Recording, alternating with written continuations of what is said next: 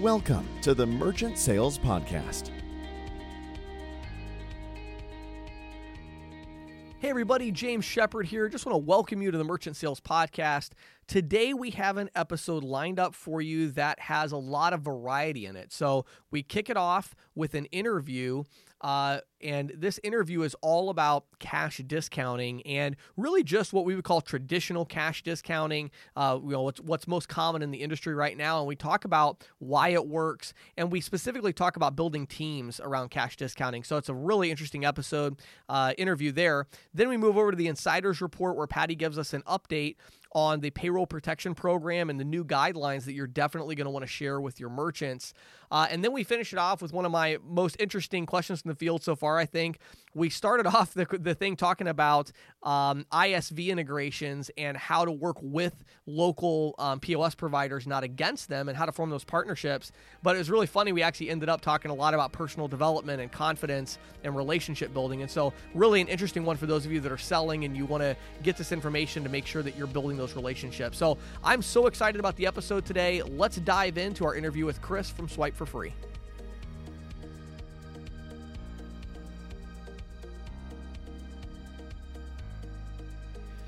All right, everybody, I am here today with Chris Benabou. Chris is the co-founder and the COO at a company called Swipe for Free. How you doing today, Chris? Great. Thanks for the opportunity to be on, James. Absolutely. We're happy to have you. So Chris and I are going to dig into the process of recruiting and activating green agents or, agents that don't have industry experience, talk about leveraging cash discounting for that purpose. So we've got a lot to talk about. But before we do that, Chris, I would love to get your story. How in the world did you end up in this crazy industry that we're in? And then, of course, creating Swipe for Free. Give us a little bit of your background. So I actually started out as a merchant.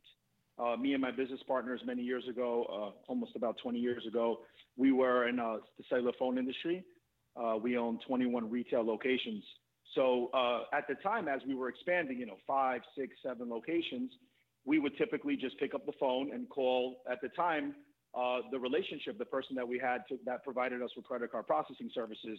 Obviously, the initial introduction for location one was through a friend. Sure. And then as we expanded, we would just call the gentleman and he would ship over a terminal and we would plug and play. Right. So back then, we actually became friendly because we were growing and growing, opening more locations. And we finally had an opportunity to sit down with him over lunch. To be honest, we had a couple of drinks and we asked him, we said, what kind of commission do you earn per account? Because coming from the cellular phone background, we were used to just counting commission. And he said, no, this is a residualized business. To be honest, at the time, I had no idea what a residual was. And I said, well, what does that mean? And he simply explained that, we basically earn a percentage of your total processing volume. At that point, I was blown away. Right. Then I asked him, the great question is, hey, how much are you making on my 21 locations? When he told me it was about $4,500, at that point, I stood up and I said, you don't do anything. I said, keyword, you don't do anything other than, you ship me a terminal. And then occasionally, if I have a question about a batch, I give you a call, and that's pretty much it. So at that point, me and my partners were hooked. We said, right, we need to get into the residual industry. Retail was a super tough lifestyle, and we knew that, at the time our future would be, the future would be better with residual income. Yeah, for sure. So how long ago was that? Like, when did you guys start up? I know you have a couple different companies along the way and different brands, but how long ago did you jump into this industry? That was late 2006. We actually officially were incorporated and opened our shop in 2007. Wow. Awesome. So you've been, about 13 years now in the industry?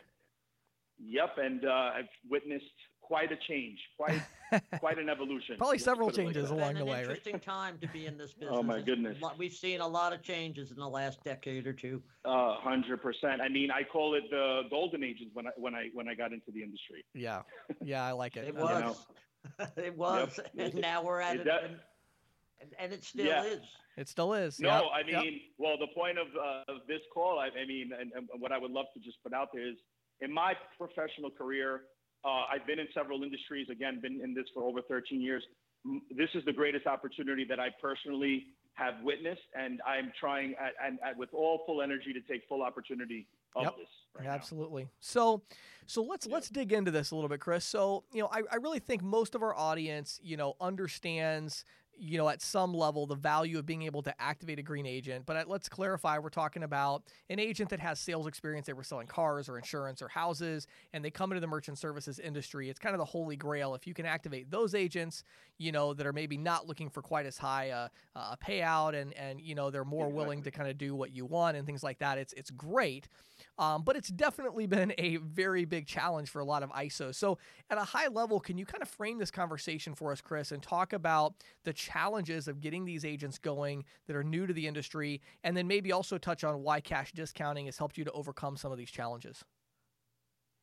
Well, yeah, great question. So I'm going to start with just telling you that the struggle that I used to deal with, and I'm going to call it traditional, which we're all familiar in the industry. Sure. When there were the traditional times, it was almost, for myself and for my team, kind of sad to even push people into the training classes, things like that, knowing that the amount of time that it would actually take for them to truly make a living, to really make good money. Right. So what cash discounting has done was able to introduce new individuals into the industry, right, and for them to quickly make a sufficient income to survive and support their families. So at the end of the day, traditional just was incredibly difficult. I had to teach pricing methods, and let's just put it like this: 50% of my classes or the training classes would walk out once we went into basis points and things like that.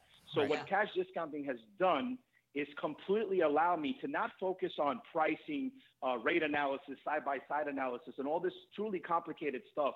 It's really just simplified the industry. It gives the ability of any person who's confident, has sales experience, and is just willing to go out there to just pay attention to what is the opportunity, and to tell you the truth, if you just watch the news in general and just listen to the struggles of merchants now, and you literally just write down what the newspapers and the media is saying, you will become a cash discount sales rep. Right. So it's literally, I mean, I was just watching, and I hate to go offline, but it's this important. I was just watching an MSNBC a review where a woman came on, a Michigan business owner. She was actually in charge of a beauty salon group, very big association. And she asked a group of panelists, I won't mention who, very successful multi-millionaire, billionaire people. And she said, key question, how do I get rid of my credit card processing fees? And nobody could give her the answer.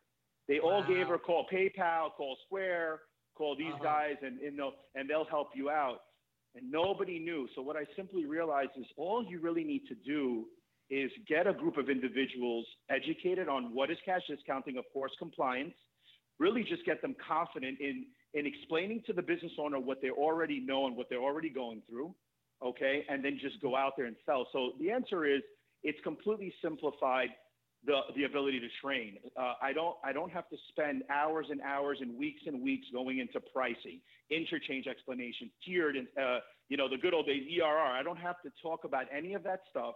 We simply, honestly educate them on what is the opportunity, how do you present this product the correct way, the compliant way, and then we get into my company's rules and regulations regarding, compensation and all that stuff. So we don't truly have to focus so much like we used to on understanding what is pricing. And I think that's what made it so attractive to bring in so many new people into the industry.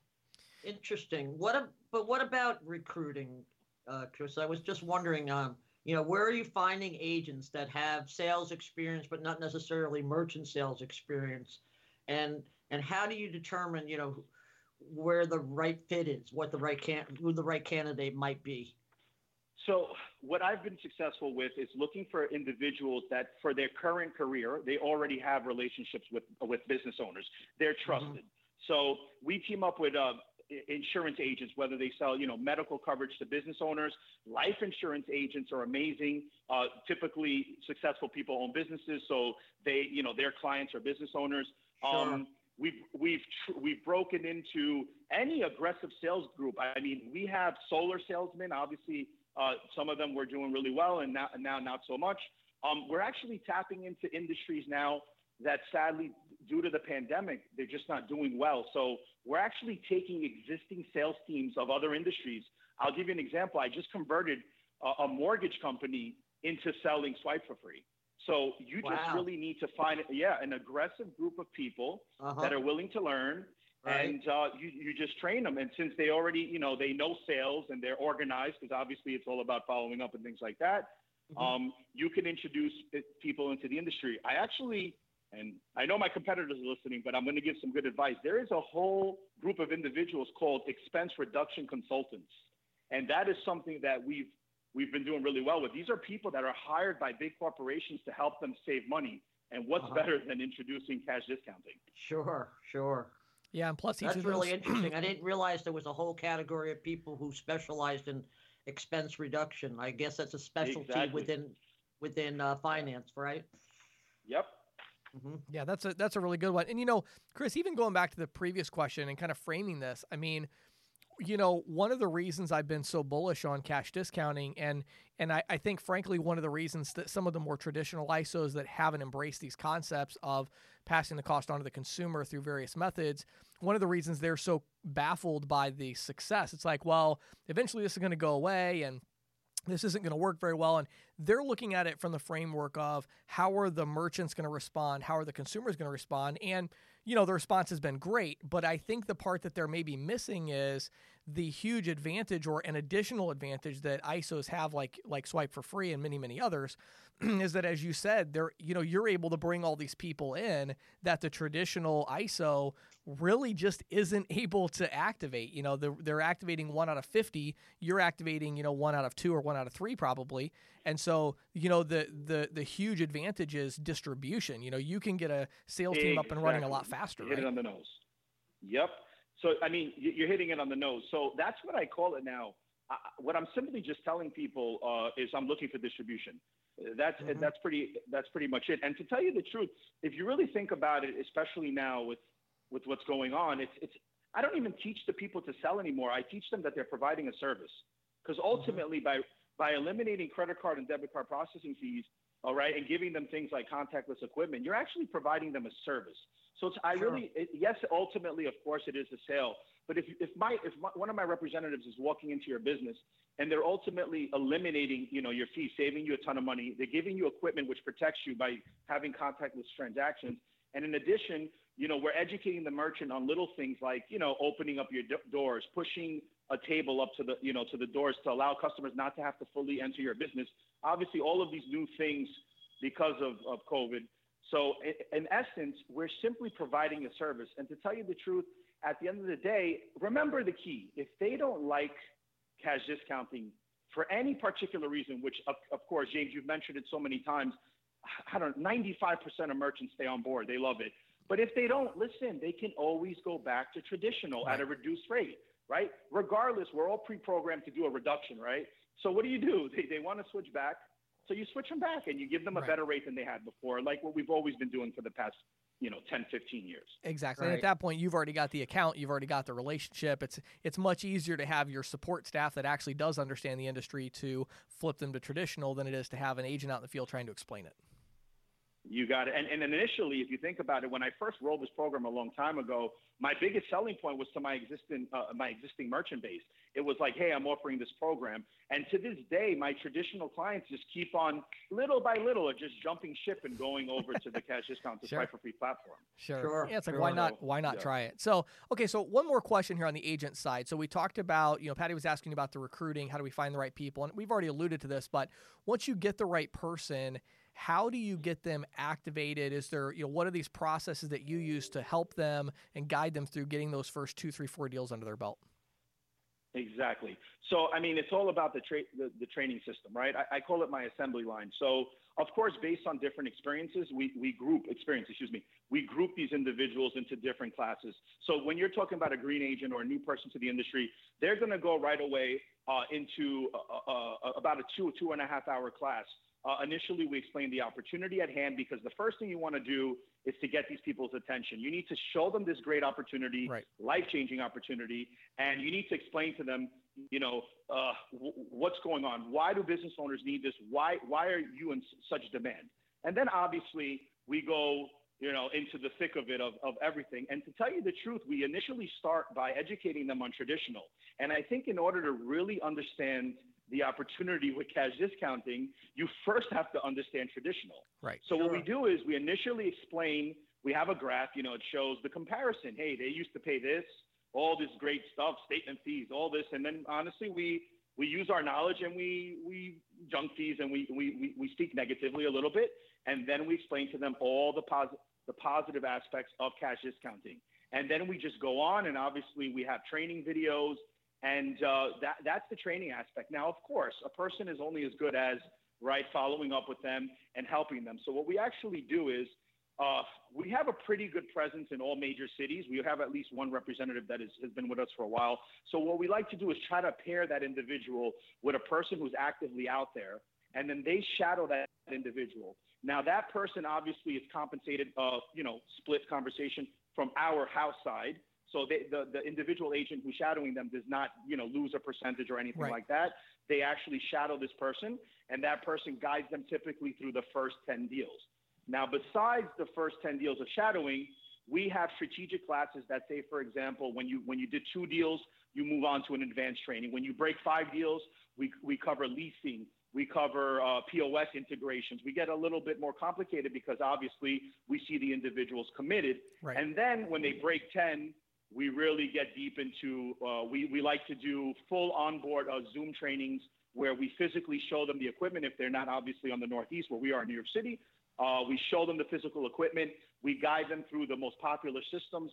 You see, James, I don't shy away from Adello or RPower or Micros integrations.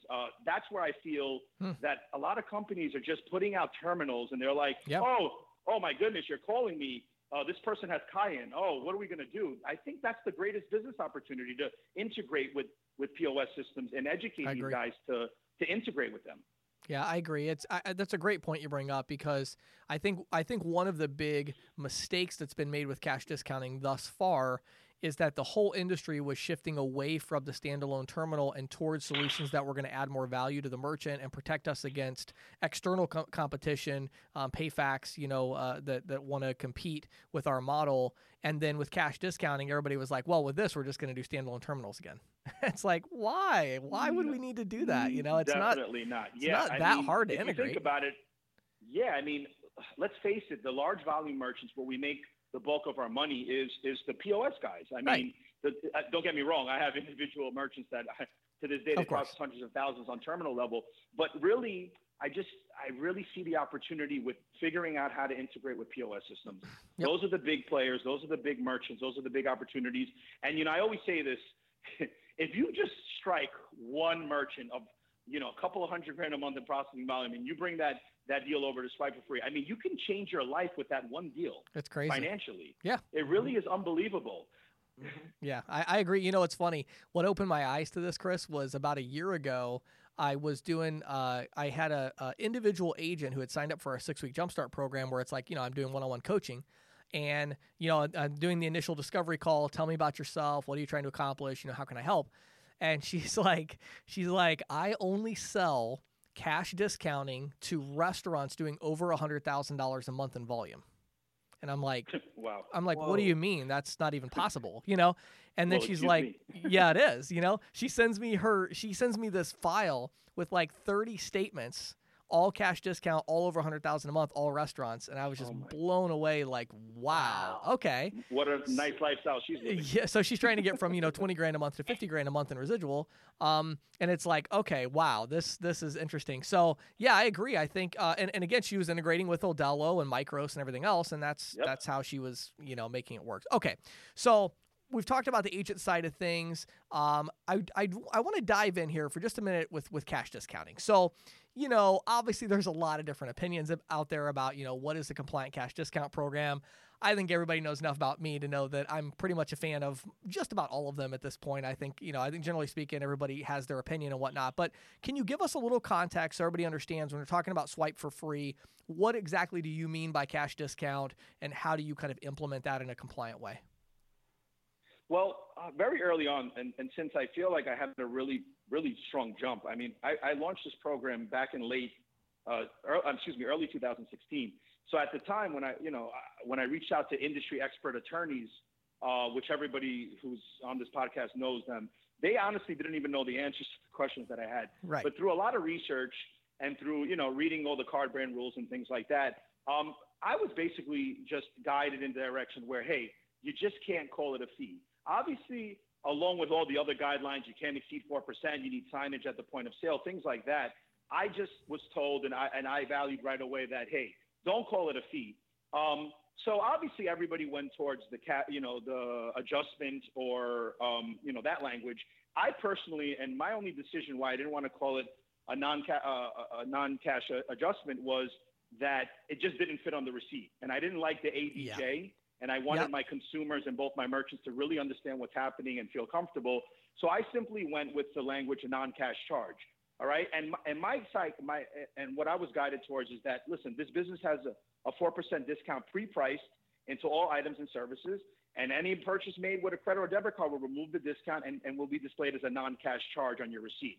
I mean, it's very simple. To this day, as long as you explain to your merchants, it is the same model as a gas station.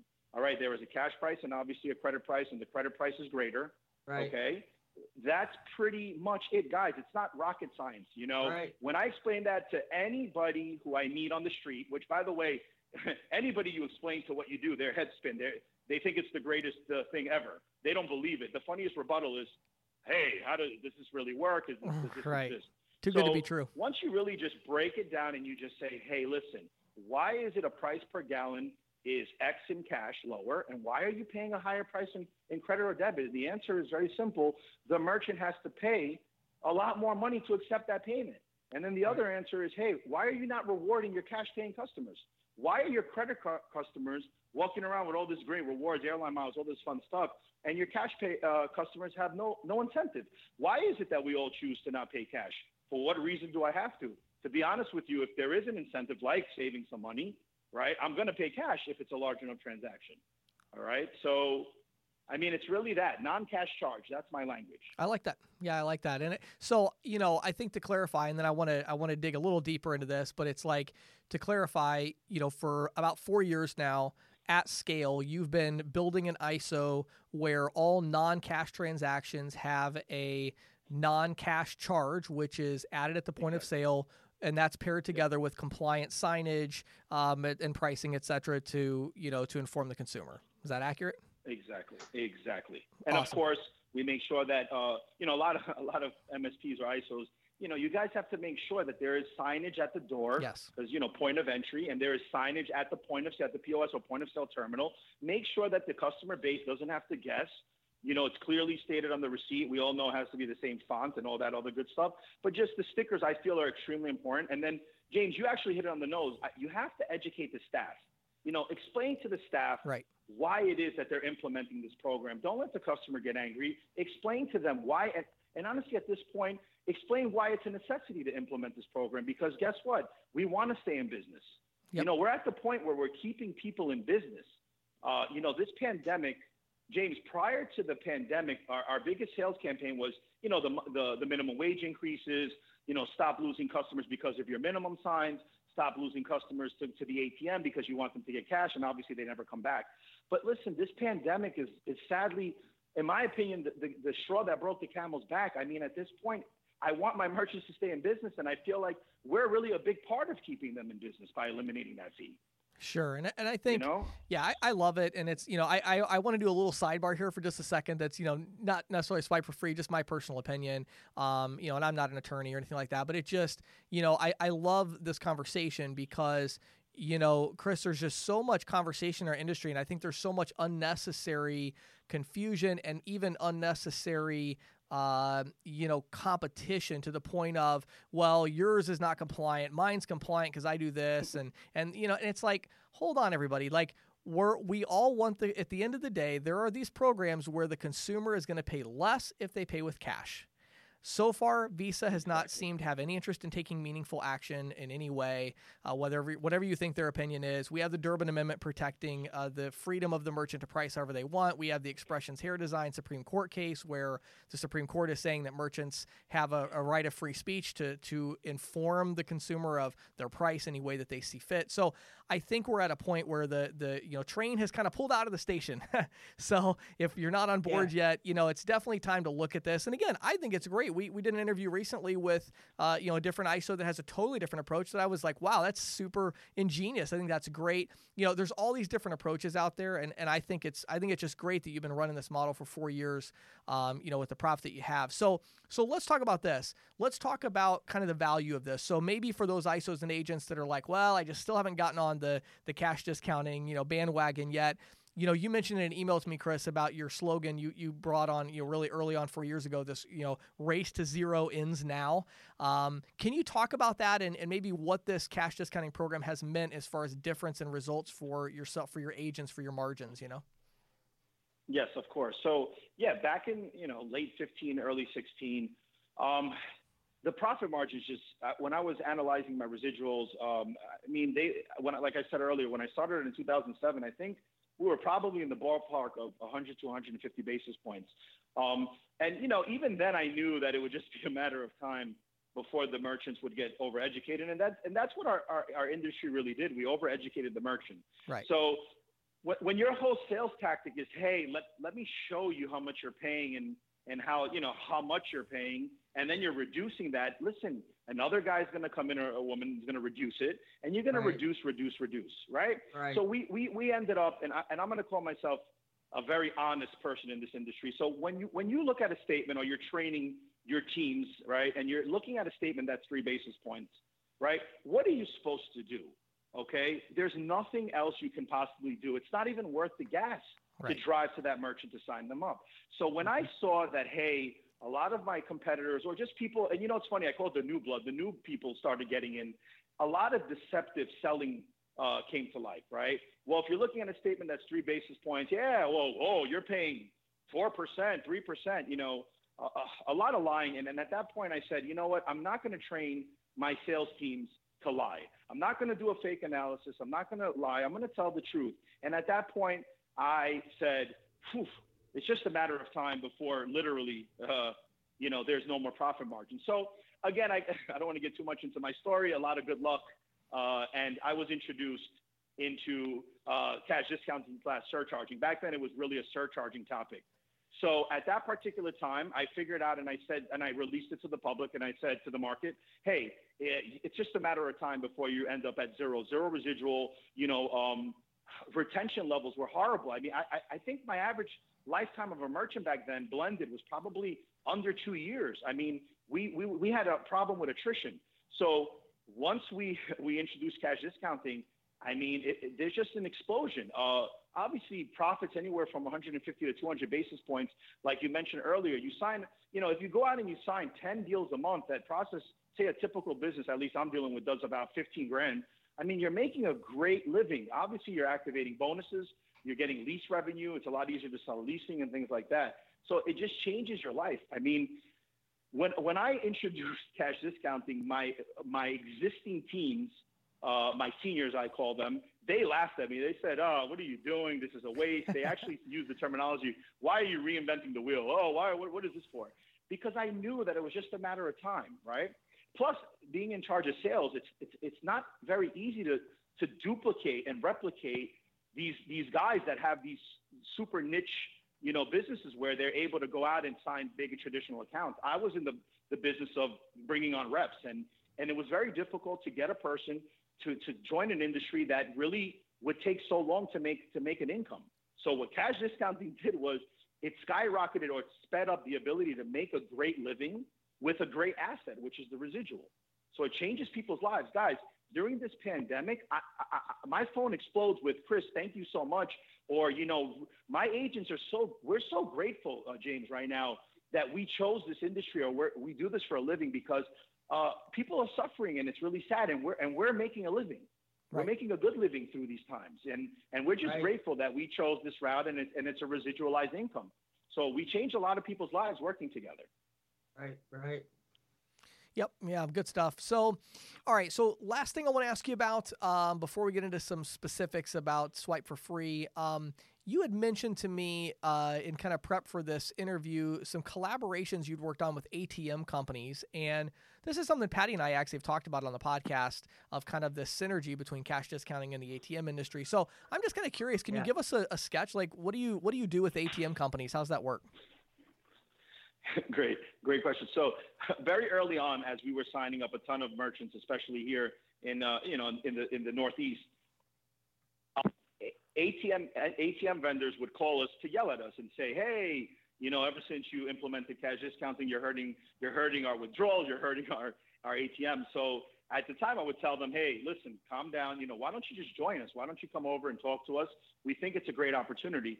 So obviously, if an ATM vendor or already has a strong relationship, okay, they already have a strong relationship with merchants, they're trusted, right, as a financial provider, because obviously they're providing the money that goes in the ATMs, and a lot of them obviously profit share with the merchant. So that synergy where they're trusted by the merchant, for me, just was a great opportunity to say, hey, why don't you just go back out, okay, and explain this product to them, cash discounting, how you're limiting the fees. And it was just basically a no-brainer. Plus, a lot of these people used to sell traditional processing, and I think a lot of people in general used to be in the industry. They just stopped, and they said, hey, it's not worth it, or, there's too many headaches by bringing on credit card processing. It brings me headaches versus giving me profit, and it hurts my relationship with the ATM.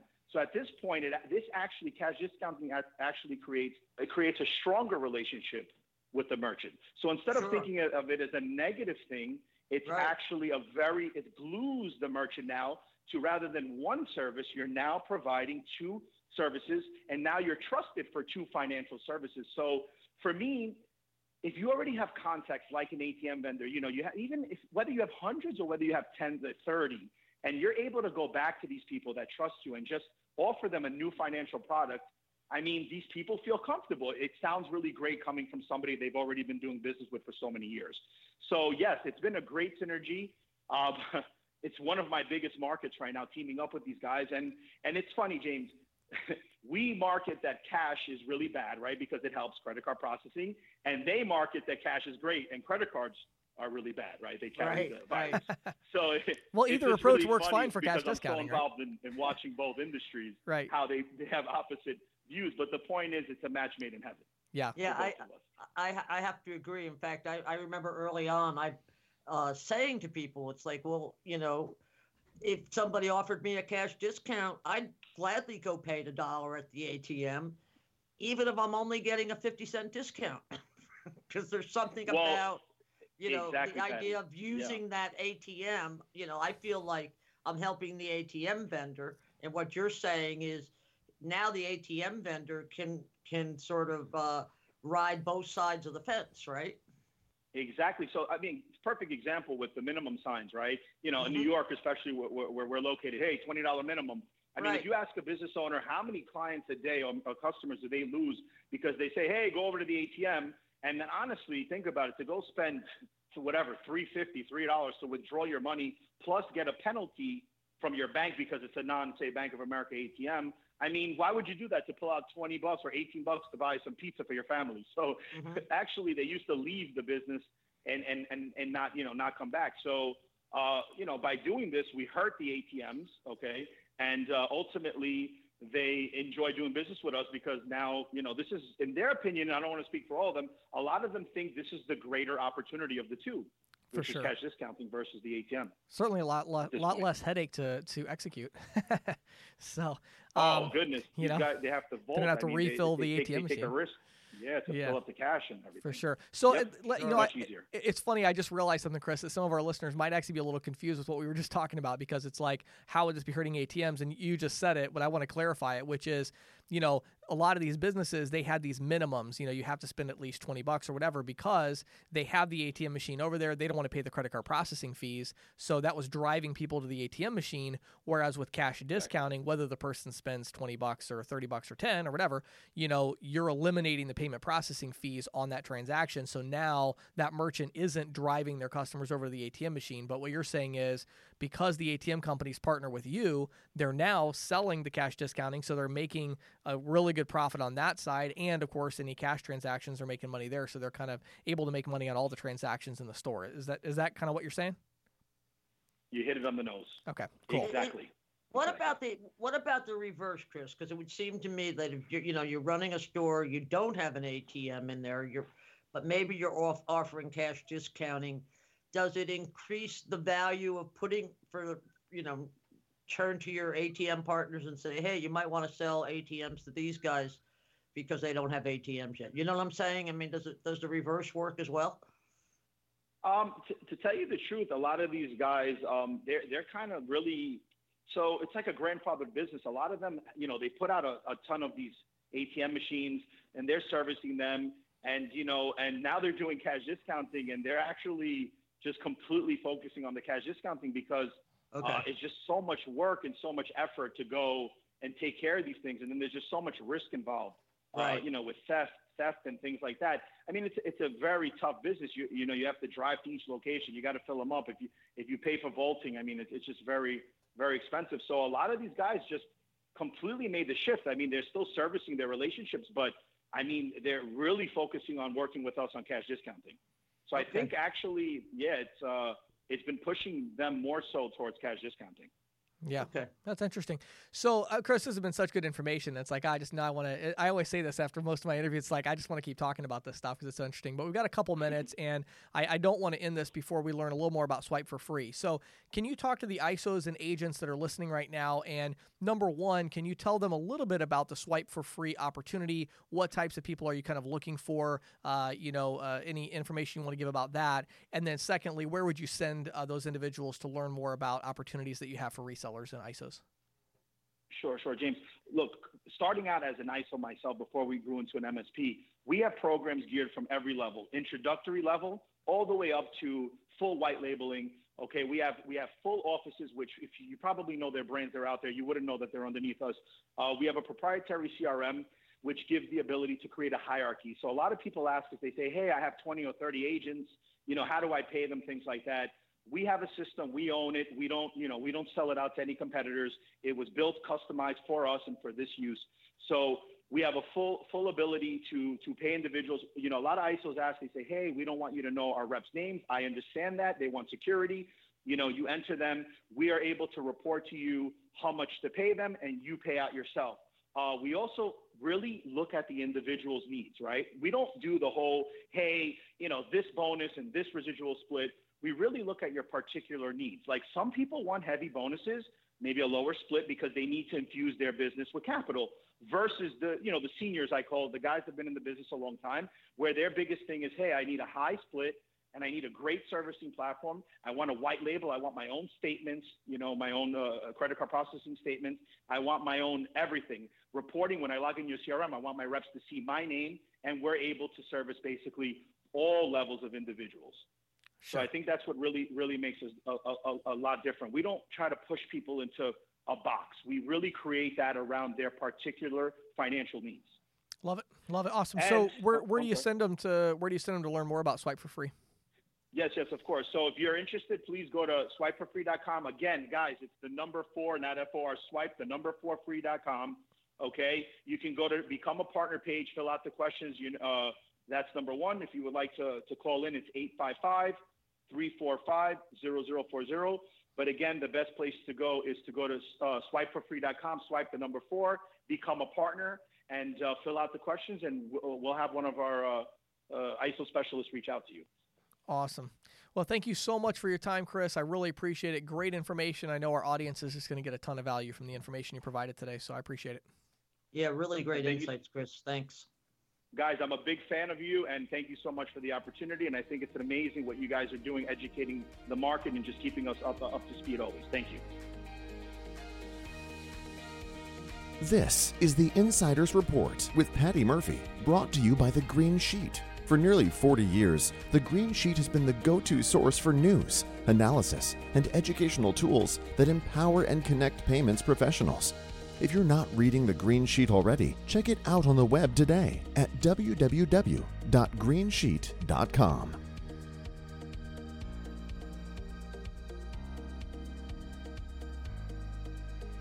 Okay, James, we have some good news out of Washington. Congress has approved and the president signed into law on the 5th of June the Paycheck Protection Flexibility Act. Okay. Paycheck Protection Program Flexibility Act. Right.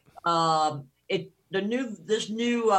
basically an amendment to the Paycheck Protection Program. Right. That triples the amount of time small businesses have to disperse funds received under the program. Right. And it reduces the share of funds that has to be spent on payroll in order to qualify for forgiveness. Right. Okay, so just to get a little bit of background, the PPP leverages the SBA's lending programs and was launched in April as part of that massive coronavirus stimulus package called the CARES Act. Right. And it, was meant to offer relief to small businesses hard hit by the coronavirus, and by offering low interest 1% loans to qualifying businesses, loans up to $10 million. Right. And then it also, just as an aside, it includes provisions for not-for-profits, veteran organizations, tribal concerns, self-employed, sole proprietorships, and of course, most important to our listeners, independent contractors. Right. And it actually was originally, the amount you could get was kind of predicated on roughly 8 weeks of payroll. Right. And actually, what was interesting is it was predicated on 10 weeks of payroll, but you had to spend it in 8 weeks. Right. Well, you had to spend it in 8 weeks, and you could spend part of it on something else. Right. It had to be like 75%. Yeah. Right. It was pretty tight, though. Yeah, you definitely had to be on the ball to make sure you spent all the money correctly. Spent all the money correctly, Yeah. And another important point is that, there's still, I think we've discussed, there's still money left in that kitty. Right. But you have to apply by the end of June to qualify. Right. I mean, that's the program shuts down. Right. Okay. So, and there's altogether about $660 billion was allocated in the 2 rounds of funding for this program. That's a staggering amount of money. Staggering amount. I mean, that's a $660 billion. I mean, up until, let's say 10 years ago, right? That would have been the largest single year deficit. Yes. In other words, the largest single year deficit prior to 10 years ago would probably have been $350 billion. About that. Yeah. Yeah. And this is, we're already in the deficit. So that $660 billion is all deficit. Right. And so anyway, I just had to throw that in there. It blows my mind too. No, it blows my mind too, because, all these deficit hawks, where does that go? And I also remember when I first started covering Washington, there was who was it? I think it was Everett Dirksen, one of the Senate Banking Committee chairmen from back in the 70s. He said, $1 billion here, $1 billion there. Pretty soon you're talking real money, know? And I was thinking when I was looking at this, it's like now it's $1 trillion here, $1 trillion. Yeah, there, right? Exactly. That's true. I mean, it's true. It's insane. It's insane. I mean, there's part of me that says, and this is, probably the liberal in me that says, the government would have been better off just handing out checks to everybody. Well, they did that too. They did that too. That's true. Yeah, they did both things.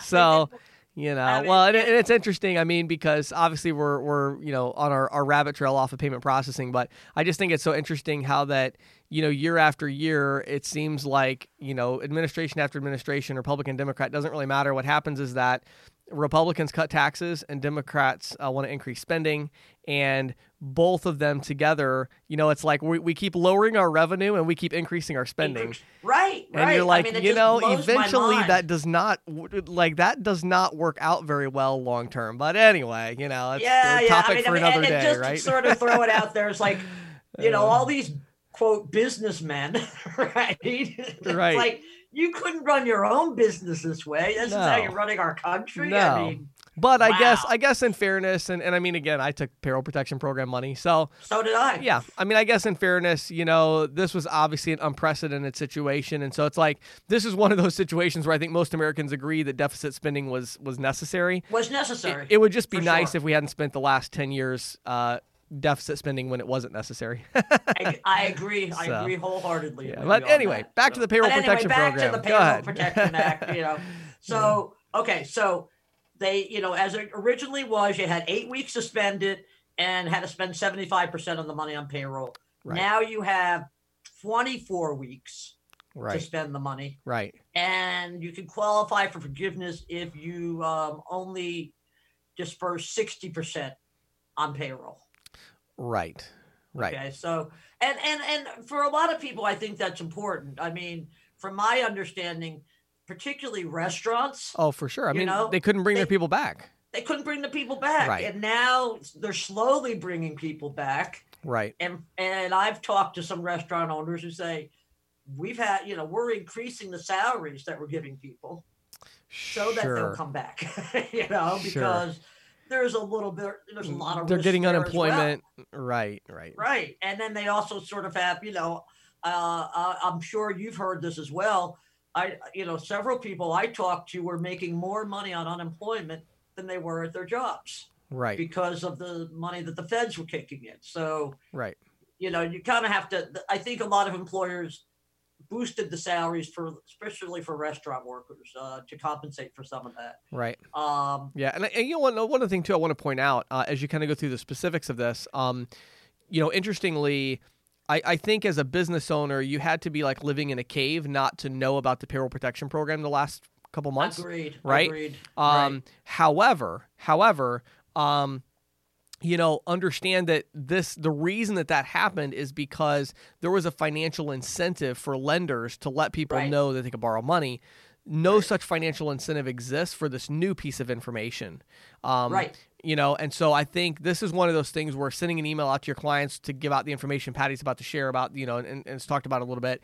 That's crucial because they may actually not get that information.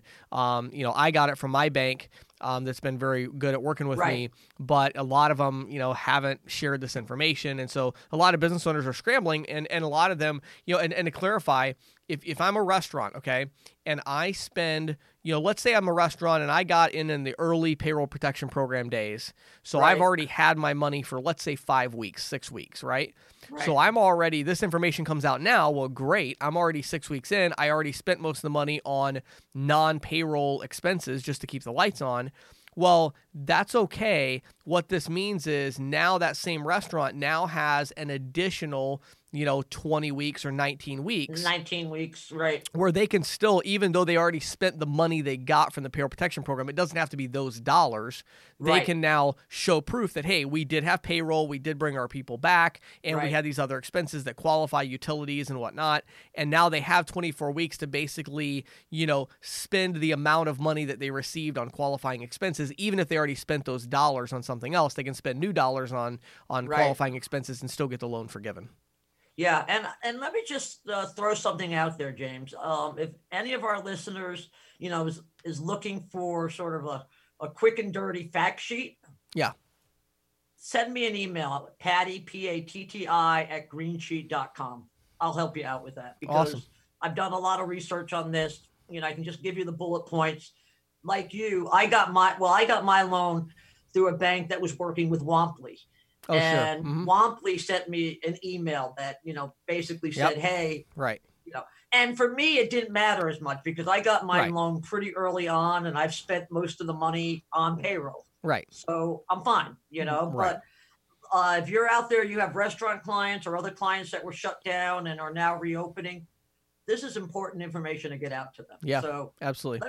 Let me just give you a few of the particulars. Yeah, okay? sure. Go for it. So under the new law, any business receiving funds through the program between June 5th, when it was signed into law, and June 30th, when the program shuts down, automatically gets 24 weeks to use the funds borrowed.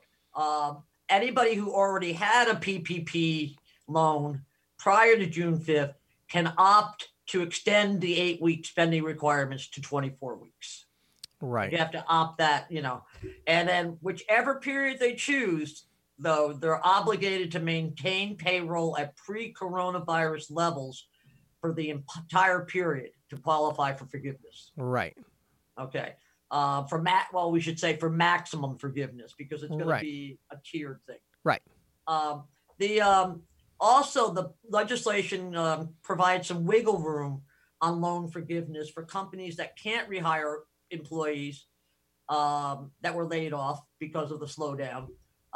Businesses, for example, that cannot find qualified workers or are unable to restore business to pre-February levels due to coronavirus restrictions can still qualify for forgiveness. So, like, there's some states here in Maryland, for example, we're still on phase 1 of our reopening, right? So there are still businesses like nail salons that aren't opening up, or else they're. I got an email from my hairdresser. Well, we're by appointment only, right? Things like that. So their business is still going to be hit. Right. And so, that gives them a little more wiggle room. Sure. And there's one last point, which I think is really important in this new act, and that is PPP loan. That's a mouthful, isn't it? PPP loan. Yes. Recipients can now delay payment of their payroll taxes, incurred between March 27th and December 31st. Now, the CARES Act had provisions that allow businesses to delay their share of the Social Security payroll tax, which is like 6.2%, I believe. Okay. But under the CARES Act, the PPP loan recipients were excluded from that relief. Oh, okay, got it. Sure. So it's like, hey, we gave you this money, keep paying your taxes. And that was basically what they're saying. Now they're saying, okay, you can still now delay your taxes, but that's a really convoluted thing. It's like you have to pay if you delay your taxes.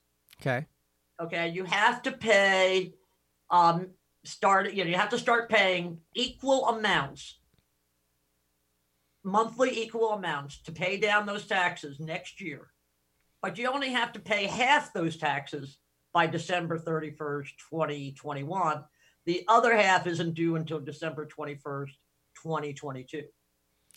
So let me see if I understand. So I think what you just said is that our company could delay paying our payroll taxes this year. Right. And then starting next year, we would basically take the entire amount that's owed, and it would be divided into 24 months, basically? Basically, yes. Okay, and then you pay it over the 24 months period. Pay it over 24 months. I mean, me personally, I get it. I just, to me, I hate that kind of stuff. I mean, I do too. It's like, I don't want to have that hanging over my head. Why on earth? I mean, I'll take free money if you're going to give it to me, but I'm not. I don't want to owe you. I'm with you exactly. I kind of joked. It's like, hey man, I'm in my 60s and I got my first government handout, right? Right. Right. Sure. But and I'm happy for that. But I mean, it's like, no. Why would I want to delay the payroll taxes for this year for another 2 years? Right. Have that hanging over my head, unless I was really, really stuck. Yeah, I guess if it's like, hey, we're on the verge of going out of business, we need to we need all the help we can get. Right. Sure. And I think also, of course, I think just by the nature of our business, we think in terms of restaurant, retail, but, there's other businesses like, factories and things like that where, labor is almost like their only expense in a way where, they literally, because it's, I think we forget, payroll protection program is for a quote unquote small business, which means less than 500 employees. Right. That's a big business, in my opinion. Yeah. So, in my opinion, too. So if I have, if I'm really struggling and I've got 450 employees, being able to delay 6.2% of their payroll cost, That's a lot. That's a big deal. So yeah, I could see it, and maybe they look at it too as like maybe what they're really going to do is they're going to, this is basically a 0% loan, I guess, is the way some people would look at it. Right. Because it's cash is cash, right? So maybe they look at it like this is a 0% loan. Why wouldn't we take advantage of it? So I could definitely see it in certain businesses. I mean, for me personally, I'm not a big fan, but I could definitely see it. Agreed. I'm with you. I'm not a big fan, but I hadn't thought about the factories until you said that. But there's been a lot of talk and a lot of reporting about how a lot of factories, they're because the workers are so close together, the breakouts are pretty bad there, right? Right. Sure. So one would think that, I mean, at least if I was running a factory, and I remember, I don't know about you, but when I was in college, I worked in factories, and you really are on top of each other. And if you have to start, amending those work arrangements so people are further away, sure, that's a costly proposition. For sure. Yeah. And if they're going to have to do that, maybe this is a place where they can save money and do that.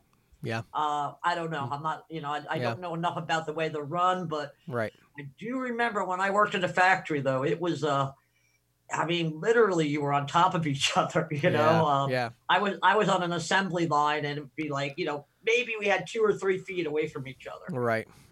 You know what, I was just thinking of, I should share in here that was kind of interesting. Just yesterday, I finally was able to get a haircut, so I was like, yes. You notice, you see, I actually got mine buzzed. I see that. Yes. So I didn't get mine buzzed, but pretty close, Pretty close. So anyway, I went to the hair place I go, and I was talking to the owner. Always cuts my hair, and she processes credit cards with me, of course. So we were talking, and I said, well, I haven't talked to you in a long time. I said, you got your payroll protection money, right? And she's like, no.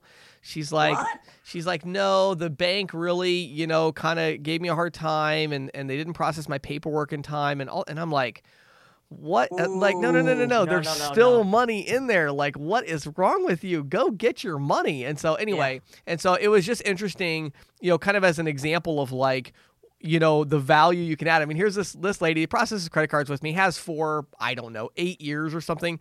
And I've made $40 a month or something off of this business for the last 8 years. So, nothing much. Yeah. Right. Not monthly. It's not a lot, but I mean, hey, I'll take it.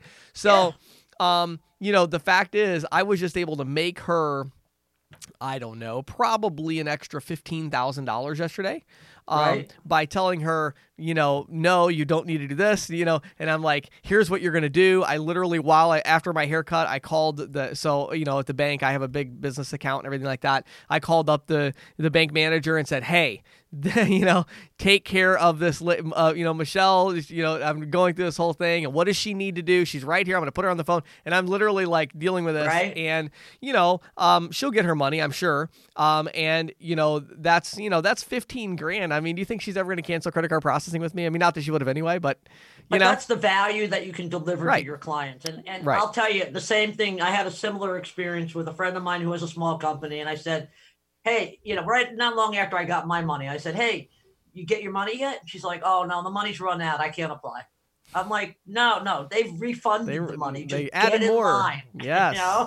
It's just amazing. I mean, to me, it's staggering, and it's, it's a testament to, I think, the reality of being in a small business and owning a small business. I mean, you have so much going on, and the truth is you're not a financial genius. You're not an attorney, and so you're not super connected in the community. And I think there's a lot of small business owners out there who, unfortunately get left out of things like this simply because they don't know what's going on, and they hear something about it, and it's like, their antenna for whatever reason didn't go up. So I think there's definitely still business owners out there. And I think one of the things I would definitely do as things are starting to open back up, I think it's as an industry that has regular, consistent, interactions with small business owners, I think it's our duty, our moral obligation. So reach back out to our clients and just say, hey, I just want to check in. Things are opening back up. Number one, did you get your payroll protection program money? Did it get deposited yet?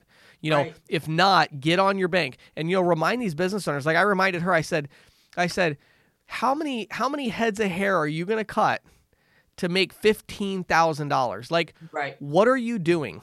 Stop cutting hair and get your money. Like, people are still going to need their haircut tomorrow. You've got to go get your money. Like, this is $15,000. And she's like, you know what? You're right. I was just, she was just very busy because everybody wants their haircut right now. And I said, sure, you got to take care of you. Go get your money. And so I think having those conversations with small business owners right now is just super important. Super important. And I would encourage everybody to go out and start doing that. Yep. Awesome. Thanks so much for the update, Patty. Appreciate it. Sure thing, James.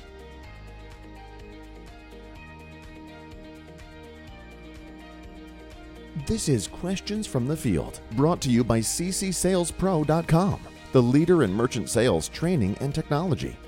If you're an individual merchant sales professional, visit ccsalespro.com/training to get a free 14-day trial of our All-Access Pass. If you manage a team of merchant sales professionals, visit ccsalespro.com/ISO to learn how we can help you grow. And now, here is Questions from the Field with James Shepard. All right, so Patty had a great question today from Chris. He says, how do I work with resellers and ISVs and not against them? So this is a really, really good question because, what he's talking about, of course, is a lot of times you walk into a merchant location, they already have a point of sale system.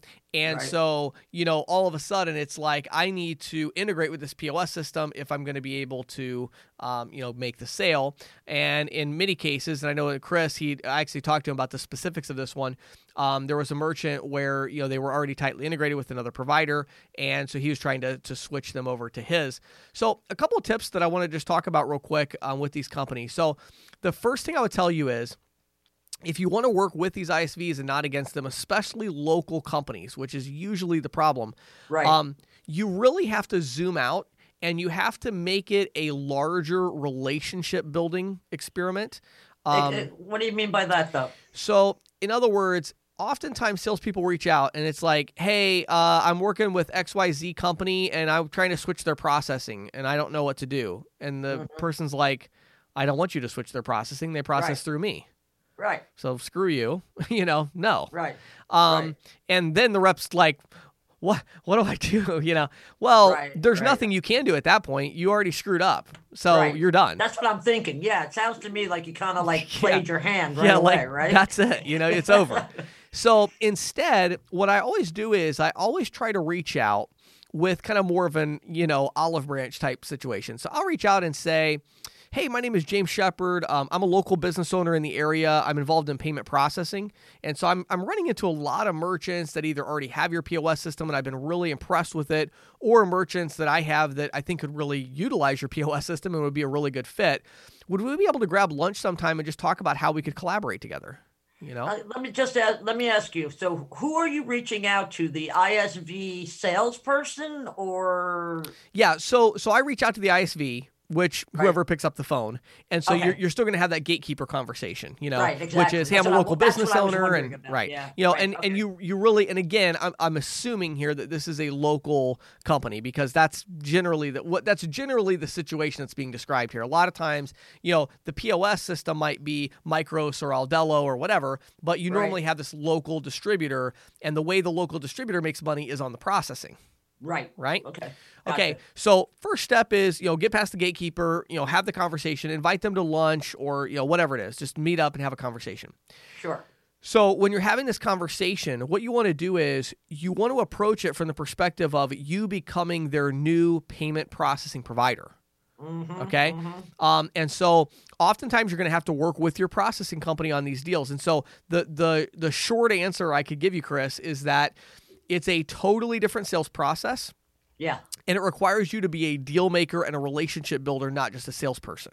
Yeah, the relationship is the really important, is the really key there, right? I mean, because what you want is a relationship with that ISV that then can bring in more sales and so forth. Exactly. So what I do is kind of step one is I establish the contact with them. Step two is I have a meeting with them. I talk about their current payment processing, and I say, look, I'll just be straight with you. I mean, we're local. I feel like we should work together. Now, I don't know what kind of deal you currently have as far as what kind of money you make off the processing, but I am very confident I can match or beat whatever you're getting now. So you would still get the same amount of money. right? I just want to work with you. Now, what I would do is I would give you a higher percentage on the ones where you already have their processing now, you know, and I want to switch them over to mine. And I would, I'd give you a higher percentage there and then a lower percentage on the ones that I bring to the table. Sure. So you can work out a deal like that. So then what you do, then the last step in the process is, you kind of get towards the end of the conversation and they're like, okay, well, and you're like, all right, what do we do next? And you're like, well, here's what I'd like to do. There's actually one account that I was just talking to, and that's Susan over at XYZ Cleaners. And I know they're using your system. And so why don't we do this? Why don't we work together on that integration? And let's see if you can integrate with one of our gateways. Like, let's get that integration done first. I'll go ahead and give you your, X percentage of my cut or whatever it is on that deal. And let's work on that one. And let's see if we can get through a couple of months with that first, where it's like we do the install together. Then you get paid for a couple of months from our company. Like, let's get the bugs worked out. And then once we've done that, then let's see if there's some other opportunities for us to make money together. Yeah. So the idea is you have to zoom way out, and it's like, let's make this huge deal. Then you zoom all the way back down, and all of a sudden you make this individual deal seem like kind of like no big deal. It's like a test account. Let's just see how it goes, see what happens. And what I find is, honestly, about 2/3 of the time, we just do that one deal, and that's it. But guess what? I got the deal, which is what I wanted, and it didn't take me that long. I had to buy somebody lunch. Big deal, But then there's like the third of the time where you're like, wow, that was actually went really, really well. And, you have other deals coming, and then they start sending you business, and you actually start creating some good relationships that way. But again, worst case scenario, if you play your cards right, you actually do get the sale. Yeah, that sounds it sounds very relationship oriented, and that's the thing that we've talked about this a lot, about this being a relationship business. Right, it is. Yep, and it can really work in your favor if you play your cards right with the ISVs. Because again, I mean, the ISV is, I don't know how many times, Patty, I've said this on the podcast and on the videos, but I think agents and ISOs, I think they dramatically underestimate their value to an ISV. I agree. They really do. These ISVs, take one of them out to lunch. You'll see what I mean. Take it out to lunch, and when you get done with lunch, ask yourself a question. Do you think the person you just had lunch with is ever going to sell somebody? Right. No, I agree. I mean, and you'll be like, no. It's not their tool. It's not in their tool set, really. Right. And so they have an afterthought for them. They have a salesperson, they have a billboard up, they do some marketing, but they're not like selling. They're order taking. And so for them to meet with a real salesperson that's local and that like is a sharp individual and stuff, it is huge. And so I think, Patty, the last thing that I wanted to mention about this, because I think it has broader implications, is that I'm trying to think of the right way to say this and sound kind of kind about it, but it may not be possible. There are a lot of agents out there that, simply put, if they go to lunch with someone, that person is not going to want to do business with them. Yeah. Yeah. Unfortunately. I don't, sorry. I don't know what to tell her to make you feel good. But here's the truth of the matter, okay? If you want to be successful as a professional, become a professional. Right. Right? So what that means is read books. That means personal development. That means take care of your health. Right? Go to the gym, look at your diet. Like, and you're like, James, what does any of that have to do with me closing an ISV? Oh, it does. Everything. Because you're going to sit down to lunch with them. And if they feel like you're not somebody they want to deal with and you're not professional, then they're not going to want to deal with you. I may have told you this story once before, but back in the 90s, I was doing conferences and I needed a credit card account. And this guy called on me, James. And he was all disheveled. His shirt was wrinkled. The jacket hadn't been dry cleaned and God knows how long. Right. And I know this is perhaps sounds prejudiced, but he had a pot belly and his fingers looked horrible. Yeah.